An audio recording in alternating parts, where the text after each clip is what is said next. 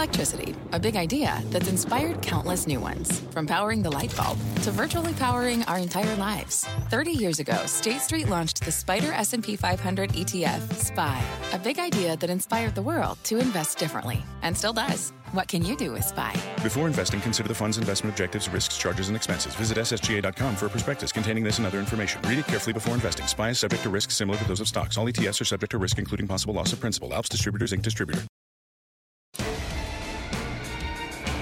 Fast Money starts right now, live from the NASDAQ market site overlooking New York City's Times Square. I'm Melissa Lee. Our traders on the desk are Pete Najarian, Tim Seymour, Dan Nathan, and Guy Adami. Tonight on Fast, Bitcoin goes bust. The cryptocurrency tanking today after surging back above 17,000 over the weekend. This as rival Ethereum takes off, hitting a new high. Its market cap now above 110 billion. And one of its creators says this rally is just getting started. No surprise there. But you won't believe how high he sees it going this year. That's later. But first, we start off with the markets. The S&P and NASDAQ closing at record highs again today. The Dow closing lower by just a hair, and is a handful of familiar names leading the charge. Chip stocks, Nvidia, Micron, AMAT, all up 10% or more already this year.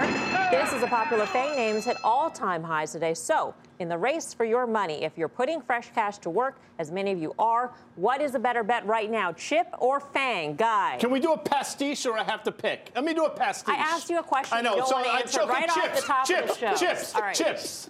Although I will tell you, Wow. I do like Google on valuation. I think Google on valuation is the most compelling. You said chips. Yeah. But I asked if I could do it. He's giving his own pastiche. I didn't want a pastiche yet. I wanted an answer. Chips. And I'll give you a couple chips. You've liked Micron for a while. I think the NAND pricing is holding in there. I think on valuation, you got to like Micron. Xilinx, the CEO, stepped down. Goldman Sachs added to the conviction buy list, a name that's underperformed. I think will perform in 2018. And I think AMD, I don't think it's nearly as detrimental for Intel, the news that came out last week, but I think it does benefit AMD. So those are three chips I like. There you go. Cornucopia, smorgasbord, pastiche, Guy stepped whatever. all over the road there. He pastiched, he pastached, he pistachioed. The bottom line here is he's on the side of the chips. I'm going to go FANG because when I think about the chips, I think the chips are recovering from what was clearly a lot of either profit taking, maybe even some short selling towards the end of the year. They were the ones that were parabolic into the late fall. They are the ones that have multiples that are difficult to support. FANG is very easy to support outside of Amazon, and ultimately, I'm not sure where you put it, what multiple you put on Amazon. But when I and maybe even Netflix. So here I am pastiching myself. But Google and Facebook to me are ultimately names that have a lot of growth in 2018. If anything, I think they are still once again show me stocks until we get into the next round of earnings. I think people believe Facebook has a lot of regulatory overhang, and Google, as Guy said, when he talked about everything possible in that first part of the show, actually is a great valuation. Nice job, Guy. I actually think you said something smart in there. I really think it has to do with it's a great start to the show tonight. I think you have to think about how these stocks it was an anniversary how show. these companies are positioned into Q4 earnings and what sort of guidance you're going to get. And I think the semis, given this situation with this bug, you may have some conservative guidance going forward. It wouldn't make sense, in my opinion, to be overly aggressive. And then I would just say that obviously into earnings, FANG looks pretty well set up here. The only one that makes me a little nervous at this point, though, is Amazon. It's just kind of taking off here. What does well set up mean, though? Well set up to actually beat and raise and continue to go higher. Because they were somewhat maligned, Facebook, with their regulatory stuff. I mean, I'm just you're not going to no, but really, listen, Tim. She asked the questions around here. I just want to be really look. If you clear. can't answer I don't my think questions, there's going to be a whole heck of a lot of this regulatory stuff you're going to hear. I've been on many a show, Dan, where you couldn't answer her questions, which may be what you're doing to me right now. Started when you said that Tim actually said something smart. Pete, thank you. Pete? What do you say? Easy answer. I'm going to say chips. And the reason I say chips is that chips are behind everything. And I look at Applied Materials as one of those names. I look at Micron to Guy's point, Intel as well. I understand all the backdrop of what's going on with Intel right now, but it's already adjusted somewhat. It's like $4 off of the highs. So I still look at the chips as more upside. It's severely underperforming its peers year to date. Absolutely. And Micron has not performed year to date. Micron's actually had this big pullback as well. We continue to see paper flows coming into Micron. I know Dan's probably seen it as well. If you would have said tech versus chips, that's a different story. But FANG versus chips, I'm going to take the chips. Yeah. I think, listen, I love Netflix. I still like it. Obviously, the valuation story and anything could provide a hiccup there. In terms of Amazon, they could come out with a quarter that disappoints a lot of people because they can do that. So that's out there. Google, to me, is compelling on valuation. But the stories we just mentioned and some of these chip names still have a lot of runway. And I'll say it again. Micron on valuation is downright cheap. Intel should have sold off a lot more than it did. It did. It's telling you something. How do you explain, Guy, Micron, who really, of all those companies, gave probably the best numbers and the best guidance with a multiple that speaks so well? Why have we not recovered? I don't know. I can tell you why. Well, the stock had a huge move. 32.5, it goes all the way up to dang near 50. Back so to 38, it makes some sense right. that it pulls back a little bit. It had that huge run, and I think that was built into that run to the upside. And it's held in. It's 44.5 right now. It's not like it's fallen off the face of the earth. So it should be higher, I agree, but I do think it's going to move in 18. Yeah, I would say this AMD CEO was on the air earlier today, and she is really one of the listen, that stock has underperformed the chip space in general, but if you're looking for a value play that actually has their toe in a lot of interesting areas when we think about emerging technologies and you talk about a really solid management, that stock held 10 late last year when the news couldn't get any worse. I've heard her speak live in the last month and a half or so. She's been talking about, opportunities in autonomous and crypto and that sort of thing, and they don't have a whole heck of a lot of upside built into current numbers. So that's one where, to me, I think if this chip rally continues to go through 2018, that's one that I think you'll see some value players taking a look at. What we haven't mentioned in the context of chips is M&A, which had been a huge driver, right, last year. Why? I think sooner or later we'll see some of it. I think there are names out there that, we talk about all the time. Did most of it happen? Did the low-hanging fruit in terms of deals happen last year? It seemed like that would be the case. We've seen over the last 2 years, really. Intel's made a lot of acquisitions. They made a couple of very large ones, as a matter of fact. I'll tell you what, of all the names, though, that stand out to me right now, I'd say NVIDIA. And the reason I say that is you have the gaming element for them in terms of all those chips going in that direction, but they're in everything. And you want to talk about potential for growth to the upside. That's one you want to have with an Intel, with a Micron, with maybe even AMD, because of the fact that that's your beta play. Because if things continue in that space, NVIDIA is really cheap, even though it's trading at a 50 multiple, because of where their growth's going to come from. Right. Of the chip stocks, your favorite? Well, I tell you what, we didn't mention Qualcomm. I got to tell you something very quietly. I think Qualcomm, there's going to be news in Qualcomm in 18, whether they get bought or whether something happens. Their balance sheet is such where this stock, in my opinion, should be higher. I'm with Dan on AMD. We talked about NVIDIA for a long time now. So you're making me choose one. Qualcomm 1, Micron 2. How about NVIDIA 3? How's that? Wow, a ranking. Well, you asked me your to pick. pastiche. Top FANG. Top FANG, Google, without question. And this is a valuation story, but this is a story where these guys, if you think about what YouTube is going to do this year, they said all kinds of numbers last year in terms of how many billions of viewers and in terms of their viewership and in terms of the hours watched, et cetera. I think if you think of the levers that Google has yet to pull, this is the year they do it. All right, well, there is one big tech stock that our next guest says to buy right now. Chartmaster Carter Worth, the Cornerstone Macros at the Plasma, to break it down. Hey, Carter. Right, so the biggest of all, let's talk about it. And in many ways, you have to get this right if you're a portfolio manager. It is a sector of itself. There are officially 11 sectors, but really there are 12. Just to put that in context, here are the top 3 largest sectors in terms of their weighting in the S&P. We know tech is 1, financials 2, healthcare 3, in that order. But take a look at Apple. Now, Apple itself, yes, at 4%. How does that compare? Compare this to the bottom 4. It is bigger than all materials that are listed and counted in the S&P 500. It is bigger than all the utilities, all real estate, and all telco. It is a sector, and one has to get it right or wrong. So for 2018, or at least for Q1 and Q2, I think it's a good bet here. Let's look at some charts and try to figure that out. So first chart is this. There's an uptrend. It's 2 years. You can draw the lines to show the uptrend, so let's do it. And I think what you've got is just a nice, steady bounce off the line, bounce off the line, bounce off the line, and just play the odds. Okay, let's zero in here a little tighter. This is just over the last 4, 5, 6 months. You can see the flat top. You can see the trend. Let's put in the lines. That's a technical setup that you can find in books going back to the 1930s and 40s. Typically get resolved up and out. And then just to address the issue, is Apple crowded? Is it maybe ahead of itself? Has it been too good? Now, this is a 10-year chart, and what you see very clearly here is that Apple is up huge since 2012, but it has made no net progress to the market, meaning if it were crowded and over-owned and complacent, it hasn't outperformed in 5 years. I think that's the opportunity. I think ultimately you're going to break out from this relative top and finally go above where it was on a relative basis from 2012. And then if you compare Apple to its sector, last chart, it's not only not at the high, it's been making a series of lower intermediate lows. I think that is also an opportunity and not a risk.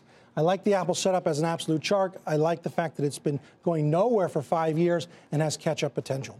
Big name, got to get it right. I think you want to be long. Carter comes over. Oh, yes, he does. Come on, of course. Karen, Lock, bring stock, the chair and barrel. over. She's all Bring the whole sweatered thing up, off. too.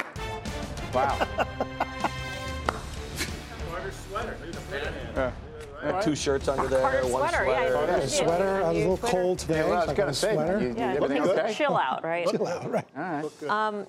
So Apple has been underperforming. Well, if you think, meaning, I mean, that's if, a shocking, it's a shocking sort of thing. thing. Yeah. I mean, so what a relative performance is? Just the line on the bottom is a ratio that stock, whatever's on top, compared to whatever you put on the bottom. And what we know is that 2012 to 2018, it is not beating the market. I mean, that's no one would guess. I wouldn't have guessed Right. that. And so you could say, yeah, that's its problem, or you could say that's the opportunity. If it were a bad absolute chart, hooking down, I'll be worried about the poor relative performance. But because it's a good absolute chart that looks as though it's going to break out, the relative underperformance, I think, is an opportunity. All right, pal. Is it a foregone conclusion that this year it hits $1 trillion, it gets to $200? That's about the same area. What's the market cap now? It's about 870. 887. Yeah. Okay. Pretty so close. that's more than 10%. I mean, that's going to be, headlines and so forth. But I think the thing is this: it's not nothing that tech is the best performing sector. The statistics show this. As Q1 performance goes, tech is an outperformer 75% of the time, and it has the best stats, and they're all doing great already right out of the gate. Facebook, Google, Right. I think Apple's just going to participate. But let me take the other side of that, just because this is what we seem to do with Apple, or some people do. But those charts are, as often technicals do, they're confirming something else fundamentally. And Apple's maybe underperforming because people are slowly, and they did it before the 7, and then the 7 refresh, and certainly the 8 refresh gave new life to the stock, even if it's still on a relative basis of underperforming. The debate has been, is this just a hardware company that will never get that services business? I am not one that believes that. But those charts could be confirming what really has not been a surprise for the market at all. I don't know how you feel about that, Dan. Well, I'll tell you, there was a huge miss this year. Really a huge miss behind Amazon and Apple, the miss of this HomePod, the miss of their integration of voice search, that sort of thing. They're getting further and further behind. If you read all the tech publications, they're all talking about it. That is a huge threat to this company in 2018, especially if you believe that hardware margins are going to top out somewhere around here. We're going to get a good sense what the demand for the 8 and the 10 were, and then it's going to become a services story. And to me, if they can't get voice going, you got to remember, they introduced Siri in 2011 before all their competitors on the iPhone 4S, and they are falling way behind. So voice is a huge one for them in 2018. So you say the Shaw to Carter's charts. I think you may, listen, maybe. By the way, we have to relative strength. Full disclosure, Siri's a fan of Fast Money, by the way. yeah. Siri's, she's been on a couple of our special shows. She's actually introduced people. Yeah. We love Siri here. But I mean, the things that you're saying, that's what's been holding the stock back. So the question is that the problem? It's been a problem. If the absolute chart were rolling over, I would be concerned. I like the absolute setup. Just quick, the would you rather that we dealt with at the top of the show, FANG or CHIPS, which chart looks stronger? FANG. All right. Carter, thank you. Without question. Carter Braxton Worth. No hesitation. Of Cornerstone Macro. I like that. What did you do today, Pete? I was busy in a couple of things. One of which was I have not talked about regional banks at all. I always talk about the big banks, but the regional banks had some huge paper in there today, so I actually added in that area. And a couple other things. I actually was more trimming today than I was adding today. So that, I love what the market's been doing for the first 4 or 5 trading sessions of this year. Matter of fact, we averaged over 20.5 million contracts already this year, which is 3 million above normal. Volumes have been there. The size to the upside has been there, and I think this created some opportunities, but I think you take some off. All right. Quick programming note here for more on Apple. Do not miss Jana Partners, Barry Rosenstein, and Ann Sheehan, Director of Corporate Governance at CalSTRS, on the Halftime Report tomorrow, exclusively at 12 p.m. Eastern Time. Coming up, Ethereum surging more than 50% in the last week and reclaiming its throne as the second highest cryptocurrency by market cap. You will not believe where one of Ethereum's creators thinks it could go next. He'll be here to explain later in the show. Plus, the airline's feeling the heat after bitter cold and storms across the Northeast left thousands of passengers stranded in the last week. We'll tell you which names got hit the hardest, which names our traders bought. And later, what do pot and food stocks have in common? They're both flying high as a kite. Is it a coincidence? We've got the details. Much more Fast Money right after this break.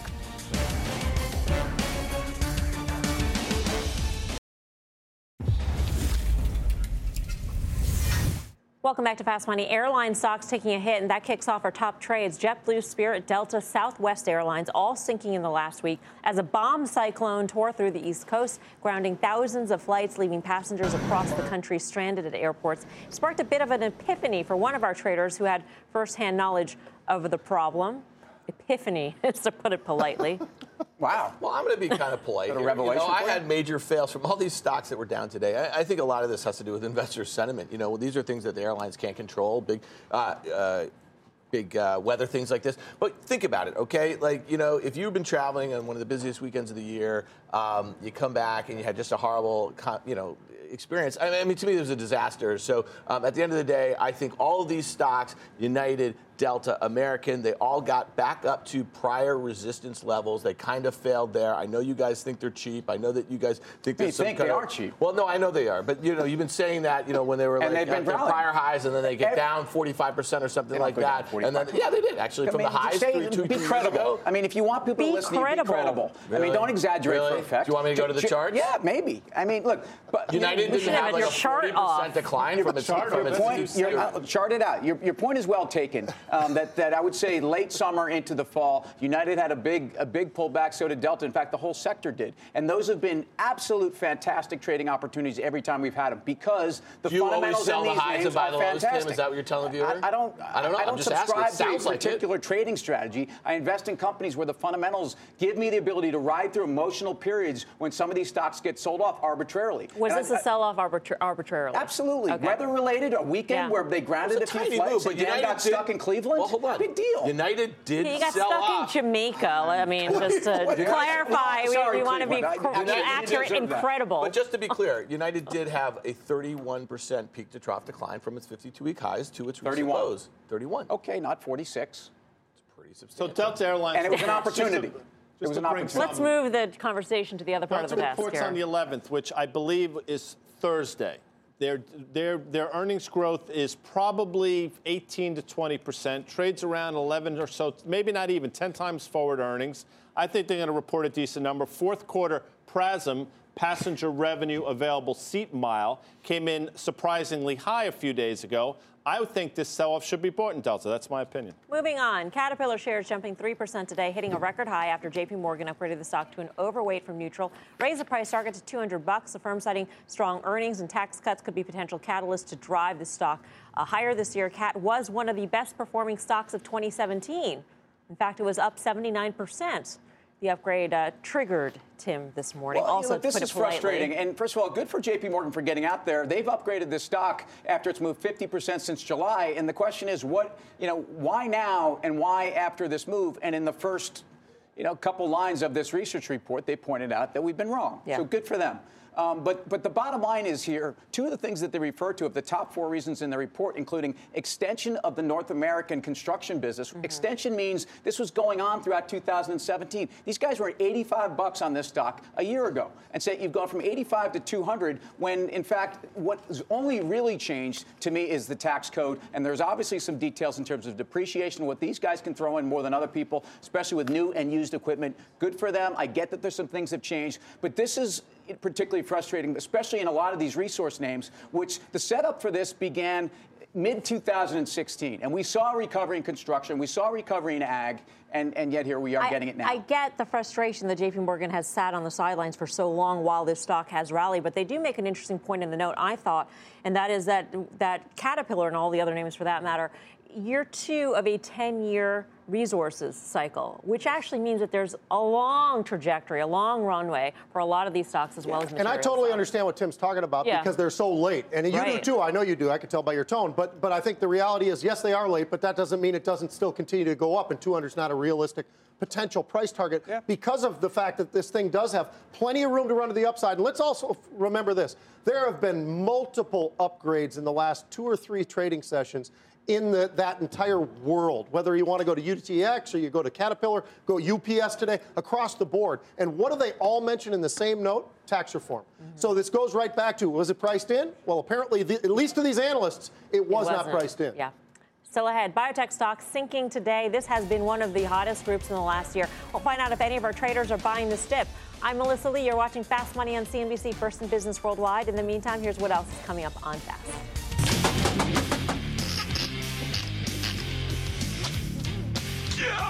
Hot stocks are heating up, and they could be causing another group of stocks to go higher as well.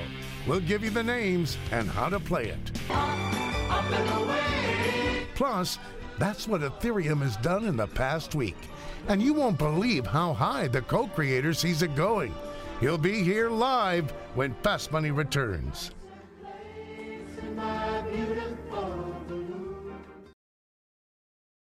Welcome back to Fast Money. The crypto craze continues as Ethereum rallies to a new all-time high. So is this the dawning of the... This is the dawning of the age of Aquarius.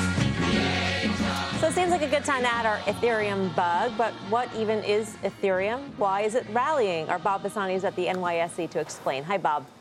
Hello, Melissa. Talk about wild swings. Even by cryptocurrency standards, the last 24 hours has been a little bit weird for Ethereum. It opened up about 14% today compared to Friday's close. It gave it all back midday, then rallied back. It's wild. It did clear $1,200 for the first time today. That's a new all-time high. Remember, Ethereum was, what, $10 at the start of 2017? Ethereum is now the second biggest cryptocurrency after Bitcoin by market cap, with the market cap approaching half almost of Bitcoin's $255 billion market cap. That's amazing. Ethereum is a cryptocurrency like Bitcoin, but they differ in purpose. Bitcoin's a peer-to-peer electronic payment system, but Ethereum is really more designed for smart contracts. These are contracts that automatically execute when specific conditions are met. Ethereum's rapid ascent has eclipsed Ripple now, which dropped about 25% at one point to third place today. What happened? It's not quite clear here, but Ripple has said that its price fluctuation is due to CoinMarketCap. This is a site that lists cryptocurrency values that is now, they say, excluding Korean exchanges from the pricing averages, not just for Ripple, but also for other cryptocurrencies as well. This is important because South Korea routinely accounts for 10% or more of Bitcoin trading and more sometimes of other currencies like Ripple. So South Korean officials have been cracking down recently. We've been talking about this. Recently, financial authorities on Monday there said they were inspecting 6 local banks that offer virtual currency accounts to institutions. Up and down every day with this. Melissa, back to you. Yep. All right, Bob, thanks for keeping an eye on it for us. Bob Pisani at the NYSE. So what is the future for Ethereum? Let's ask the co-creator, Steven Narioff, who joins us now on the phone. Steven, welcome to Fast Money. A pleasure to have you with us. Hi, Amanda. Great to be here. Thank you. We've certainly seen a huge rise in the price of Ethereum, the cryptocurrency. So what's your forecast for where it could go? I think what you're seeing with Ethereum is exponential increase in the number of projects that are being built on there. And I could see there's billions of dollars being poured into the ecosystem right now, maybe 10 times more projects this year than there were next year, which I think could lead easily to probably tripling of the price from here before the end of the year. And a tripling would essentially mean that Ethereum would surpass Bitcoin in terms of total market cap, correct? That's very likely. There could be what they call in the industry a flippening, so they could potentially flip. On the other hand, the entire space is also increasing. There's a huge interest by the public. There's more areas and ways in which the public can invest, even in Bitcoin. So you could potentially just see an expansion of the entire space. While Ethereum could go exponentially higher, so could Bitcoin. Steven, you mentioned something very important, which I think a lot of viewers may or may not get, and that is the number of projects being built on Ethereum. And you make a very good parallel to this being sort of the Windows software of the crypto world in the way it's being used and the projects being built on top of the Ethereum protocol. Where are you seeing the biggest leg of growth from in terms of these new projects that you were talking about? Which industry? You're seeing a tremendous amount of growth from it's across a wide variety. FinTech obviously is a natural area for growth in there. But now you're starting to see it becoming increasingly more creative. And so you're finding projects in the oil and gas industry. You're finding governments using it in their applications. You're seeing it in gaming and resorts and all kinds of different industries. So really it's exploded cross-industry where it started off much more now or a couple of years ago. Hey, Steven, do you think that as more speculators come into the crypto market, the fact that Ethereum is considered to be far cheaper and faster for transactions to be confirmed on the Ethereum network, do you think that has something to do with the outperformance over the last few weeks? Yeah, so Ethereum has shown us to be a lot more stable more recently. And so, in addition to it being more useful currently than Bitcoin, people are actually using it as a currency as well. So transactional costs being lower is increasing usage of the entire network, and that's increasing the network effects of it. So more users, more projects being built on there, and more programmers, and tens of thousands of them are currently trained in it. So it's just getting, it's going on an exponential cycle at this point. So, Stephen, as I get dovetailed to that, so you talked about maybe some of the specs related to Ethereum that allow this to be the platform. The other side of this is, as it becomes bigger and bigger, do developers decide, so I have to bet on one platform, and therefore is it a self-fulfilling dynamic here? And are we getting to a place here where the big are only getting bigger? We saw this with Facebook in obviously a different realm, but at this point, you can't fight Facebook. I think that there's some of that, but there's also competition. So there are some other platforms and other protocols that are out there. And plus, Bitcoin itself is having another platform that will be coming on it, which is called Rootstock. And that could offer some competition to it. So I would think it's kind of similar to the days where Apple, in the 70s had, the gargantuan market share, and then, IBM came in and started competition. So we haven't hit that moment yet. But there is some competition coming. Stephen, this may be sort of an existential kind of question, but in terms of taking a look at the value of cryptocurrencies across the board, I mean, you mentioned Ethereum and its use cases, and there are many, many use cases to it, and what part of that is the speed of Ethereum. Can a cryptocurrency exist if its sole existence is based on being a store of value as opposed to being an actual currency? And I guess I'm asking this in the context of Bitcoin. I think a lot of people call Bitcoin a store of value. I mean, in my opinion, I would say right now it's more of a payment mechanism and a speculative vehicle, because a store of value, I think, would maintain itself over time, but it's, the price increasing on it.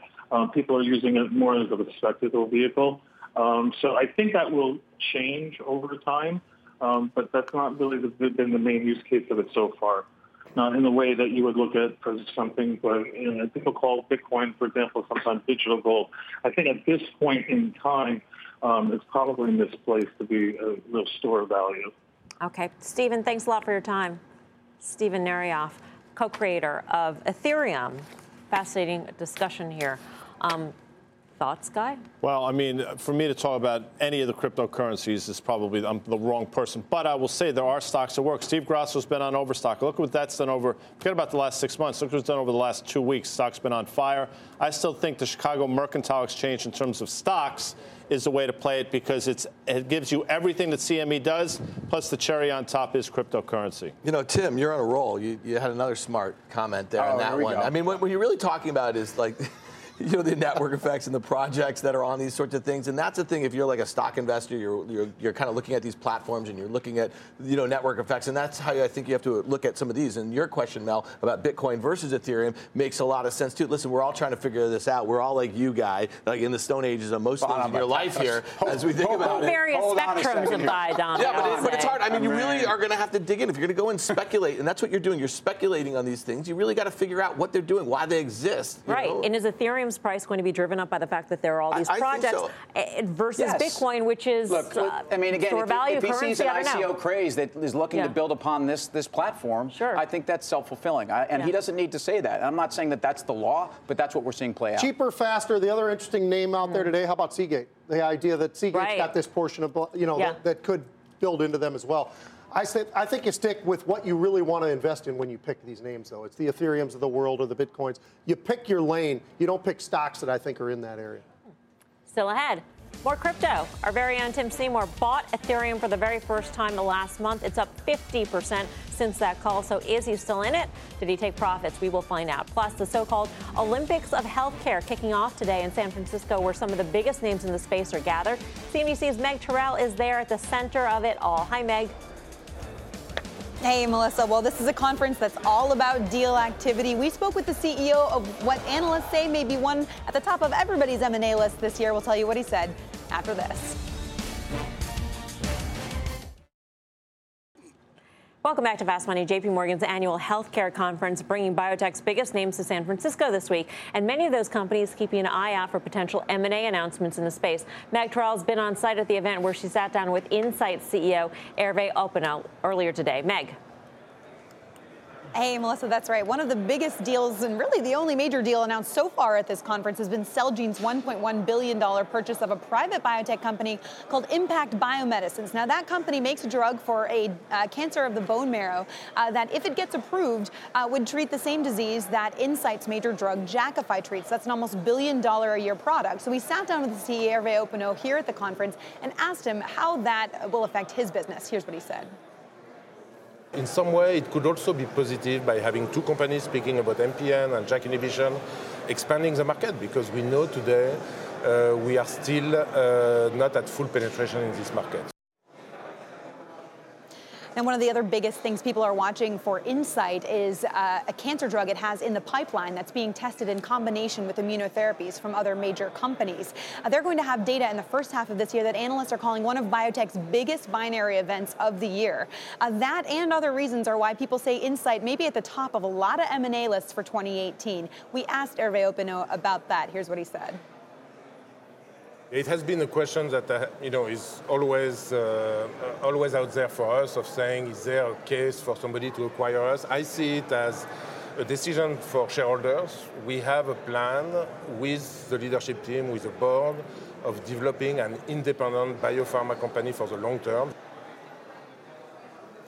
So this is a key question for a lot of the executives here at the conference after the tax overhaul last year. What are they going to do with all of their overseas cash they're bringing back? And we're going to have the CEO of Regeneron on with us on Fast Money tomorrow, Dr. Len Schleifer. He's always outspoken. It's going to be a great interview. So stick around for that. Mel, back over to you. We definitely look forward to that, Meg. Thanks. Meg Terrell in San Francisco for us. Despite a strong start to the year, biotech stocks getting hit today. Biogen plunging 4% with Regeneron and Alexion down 3%. Celgene also falling 1% today. So what do you make of this rough start, Guy? What do I make of the rough start? Well, the science still works behind these things. I think a lot of people got offside, specifically when Celgene had that terrible quarter. I mean, the stock went from basically, you saw the move, went from, I think, $130 or so down to $95. It's recovered a little bit. I think Celgene's messed up a lot of people. Gilead, that huge move to the upside, gave most of it back. I think that got people off sides. But I do think the science works in this space, and I do think you can own names like Amgen, names like Gilead here. I'll say one other thing. TMO, we did, what do they call that thing we do at the board? Thermo Fisher? Power pitch. Power pitch. Fast yeah, pitch. power pitch. What show are you on for the past 11 years? Yeah. Happy anniversary, by the way. Happy anniversary. But we talked about if you like biotech, if you like the science behind biotech, you got to buy the people that service biotech. TMO made an all-time high today. How about acquisitions? What happened to acquisitions last year? Well, What's going to happen this year? Celgene had one. And there's still all that cash sitting on the balance sheets of not just the biotech companies, but I think some of the big pharmas. And you almost wonder, does Pfizer decide to make a move somewhere in the space? I mean, because we've watched them time and time again sort of go after different areas, and will they make a move, or who's going to make the move? I think if you're looking just for the stock itself to actually perform without any M&A at all, you look at a Biogen, you look at an Amgen, you look at some of those other names. But the Incytes of the world, there's no doubt about it. Those are the kinds of names that are being looked at for acquisition to add to pipelines. So forced to choose. Yeah. IBB or XBI, since you like the Insights of the world, I would think maybe you go for the XBI because that's more mid-cap-y sort of Yes, so names. I would in that case, and it gives you a much better spread, so yes, XBI. I tell you, I look at the IBB, and that's a chart that's still off those lows from November of last year, is holding its own. People want to see that thing outperform more, but at the end of the day, you've got big balance sheets at the top of that. Yes, M&A is actually an overhang. It's not, I don't think this is a driver for the sector right now. Maybe getting rid of bad M&A, but to be that disappointed by the biotech sector, if you're playing it through the ETF, is, I think, to be wrong. I think you've got decent valuations, you've got good balance sheets, and you're moving on that chart slowly, not as fast as people want. Well, one options trader is betting against a comeback for biotech stocks. So, Dan, why don't you break it down over at the Plasma? Yeah, let's go to the XBI. These guys were talking about a lot of activity in both the IBB and the XBI. But XBI put volume ran hot today. It was like 2 times average daily volume. It looked like shortly after the open, when the ETF was trading about $86, there was a bearish roll. A trader sold to close 3,000 of the January 86 puts at $1.62, bought to open 3,000 of the January 83 puts for 50 cents. Those break even now down at 82.50, so maybe playing for a little bit of a pullback here. When you look at what's going on here, this is that chart. The S&P 500 is up about 22% over the last year. When you look at the XBI, it's almost doubled that performance. It's up 42%. There's a really obviously nice uptrend here. The stock might have found a little resistance. That's the 1-year chart of the XBI. And then I just want to go over to the 5-year. I mean, there was a lot of talk back in the, what am I doing here? Back in, this was the campaign here. Remember that? There was a lot of talk about drug pricing, and this sector really underperformed. But you've had this move all the way back here. It's obviously getting kind of close to those prior highs. Maybe you see one last push here. I wouldn't expect this thing to give up so quickly, especially when there's not a whole heck of a lot of scrutiny on drug pricing at the moment. Thanks for that, Dan. Yeah. Sure. Excellent charting. Nice charting. Nice draw. Good Yeah, charting. nice drawings. Yeah, very clear. For more options action, check out the full show Friday, 5:30 p.m. Eastern Time. Still ahead. The pot stocks are soaring. It could be giving another group of names contact high. Oh, we love Entendre and puns. Well, I don't even know what that means. Of course you don't. So should you get in on the action? We'll hit it next. I know what that means. Plus, Tim Seymour got long Ethereum over a month ago. So is he buying more or taking profits? He's got 3 simple rules for trading crypto. We'll break it down when Fast Money returns.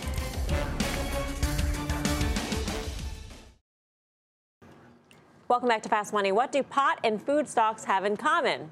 Well, they're both lighting up. A number of pot stocks on fire of late, but could these moves actually be sparking a rally in the fast casual space? Let's get to the man who never turns down a good late night munchie run. Dom Chu back in the newsroom. Hi, Dom. All right, I'm going to put it away. But anyway, you know, Melissa, it was just last week when folks here in our newsroom were making fun of me for being way too into fast food. Taco Bell in particular.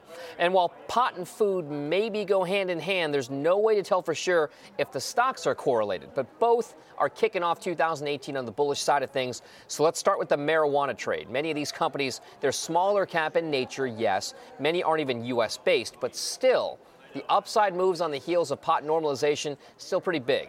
Shares of Insys Therapeutics up around 7% in just the last 5 days. U.S. over-the-counter traded shares of Canadian company Canopy Growth up 27% in that time span. Same thing with Emerald Health, around 43% up, and then Aurora Cannabis is up 46%. Now, if you want to believe that somehow maybe restaurants are tied to improving marijuana prospects, we'll take a look at Darden Restaurants, up 3% in that span. Papa John's Pizza up by around that same amount. Domino's and Yum China, yes, it's China, but still, it's Yum Brands, it's fast food. Those are actually up around 6%. And who's up for a massive carnitas burrito? Chipotle is actually up 10%. Now, improving consumer sentiment may have more to do with the restaurant trade than anything else, especially when we talk about the international side of things. Still, though, Melissa, it's kind of fun to think about how food and pot might somehow be tied. Back over to you guys. All right, thanks, Dom. Get back to those chips.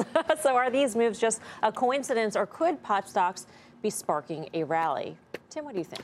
Well, I don't think this is about the munchies, and I don't think it's not about getting high. It's about getting well, despite the sound effects that they love to play on this show.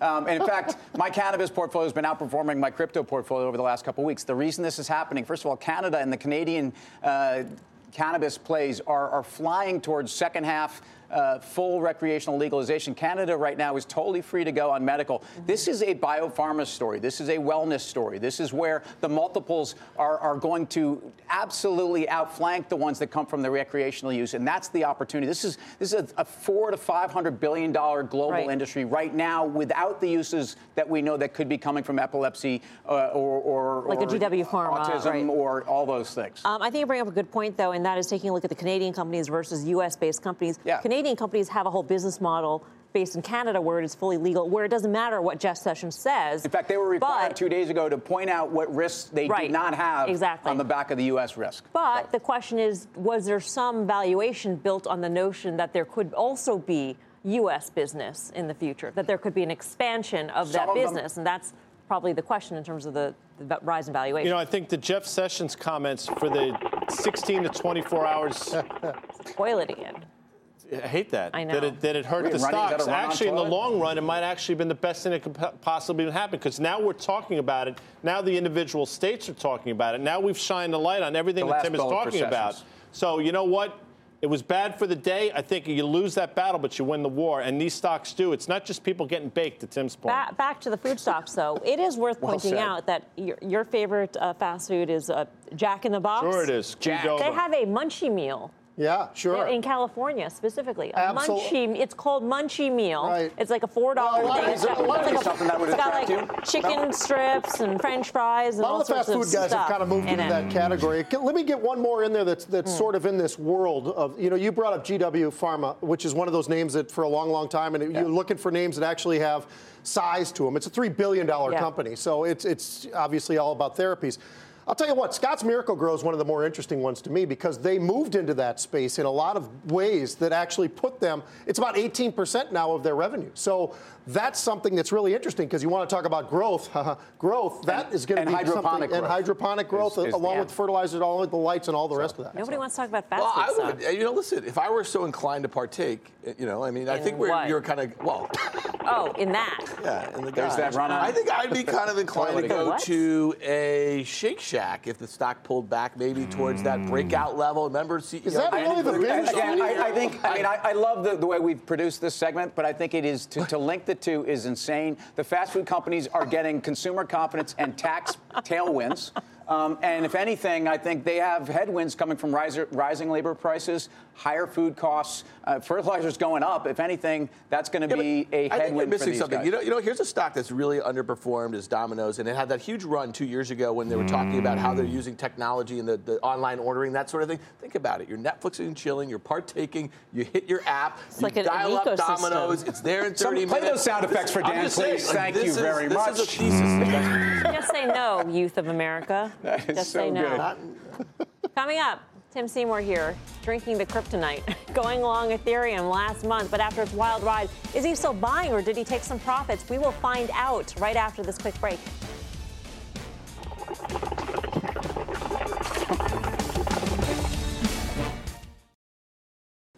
Welcome back to Fast Money. Did you know Ethereum is up more than 50% since Tim revealed on this show that he was buying the cryptocurrency? Bought some here, bought some in here. Frankly, I'm not sure where we go. And at some point, really, there is an argument that a trader needs to take some profits. Anyone who's taken profits to this point has been disappointed, but that's been my call on Ethereum.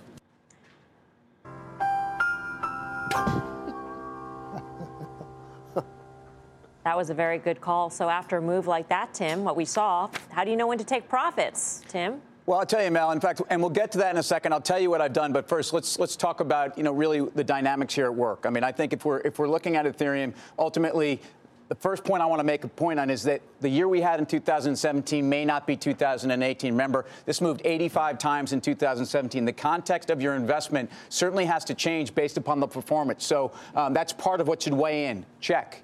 Okay, second, it's about risk reward. And ultimately, I talked about the last time how much of your portfolio should actually be devoted towards either high risk investments, a trading book, and I said somewhere between 2 to 5% of your liquid trading assets that are devoted to high risk investments could be in crypto. Ultimately, that's where I think you place this. And ultimately, I think that's where this rests for me. And after effectively a 100% move or a 50% move, depending on how you value these things, I'm now playing with the house's money. To me, the risk reward here is still, I've got capital at work, and ultimately I have to have an idea of how much I was investing and how much I wanted to get, and it's not for 100%. Check. 2, focus on the fundamentals, and this gets back to both how I've looked at Ethereum as a guy that's been investing in emerging markets. This is no different to me than the early days of emerging markets where you had big catalytic events that were the reasons for owning. For Ethereum, it's what we talked about earlier in the show. This is the platform that I think much else will be built on. I think also they're getting a futures contract will be another thing. It's for as complex as this entire space is, I think there are some simple reasons that I stay in here. So here, ultimately, what have I done? And as we get to look at that. Here's a chart just really quickly. It's gone from here to here. This is where we are. I started here. I've done nothing. Basically, I'm still in the positions, and ultimately, to me, this is a platform from which I expect to be in for some time. I will be taking profits probably somewhere north of 50% here if we get there, but I want to stay in this trade because this is a foundational investment. North of 50% from here, so another 50%? Yeah. Okay. Yeah. Yeah, and those are not particularly exciting gains relative to 2017. I think this is a trader's paradise. I think for those people watching the show, we're very nimble. I think you buy, sell, and buy, sell. All right. Up next, final trades.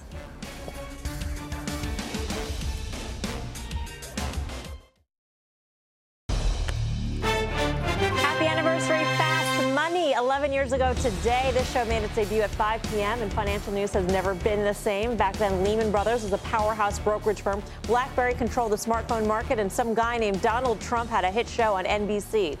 Much has changed since then, except for one thing, our appreciation for you and sincere thanks to you, the viewer. Here's to 11 more. Time now for the final trade. Pete. Energy looks strong. Halliburton's the name. It's going higher. Giddy up. Tim.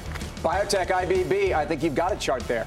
Dan Nathan. Intel, good spot on the long side. Original Fast Money member, yeah. Little River Airlines, that'll get you done. You're done, right, Will. I'm Melissa Lee. Thanks for watching. See you back here tomorrow at 5 for more Fast Mad Money with Jim Cramer starts right now.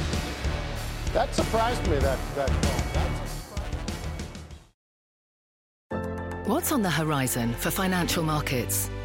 At PGIM, it's a question that over 1,400 investment professionals relentlessly research in pursuit of your long-term goals.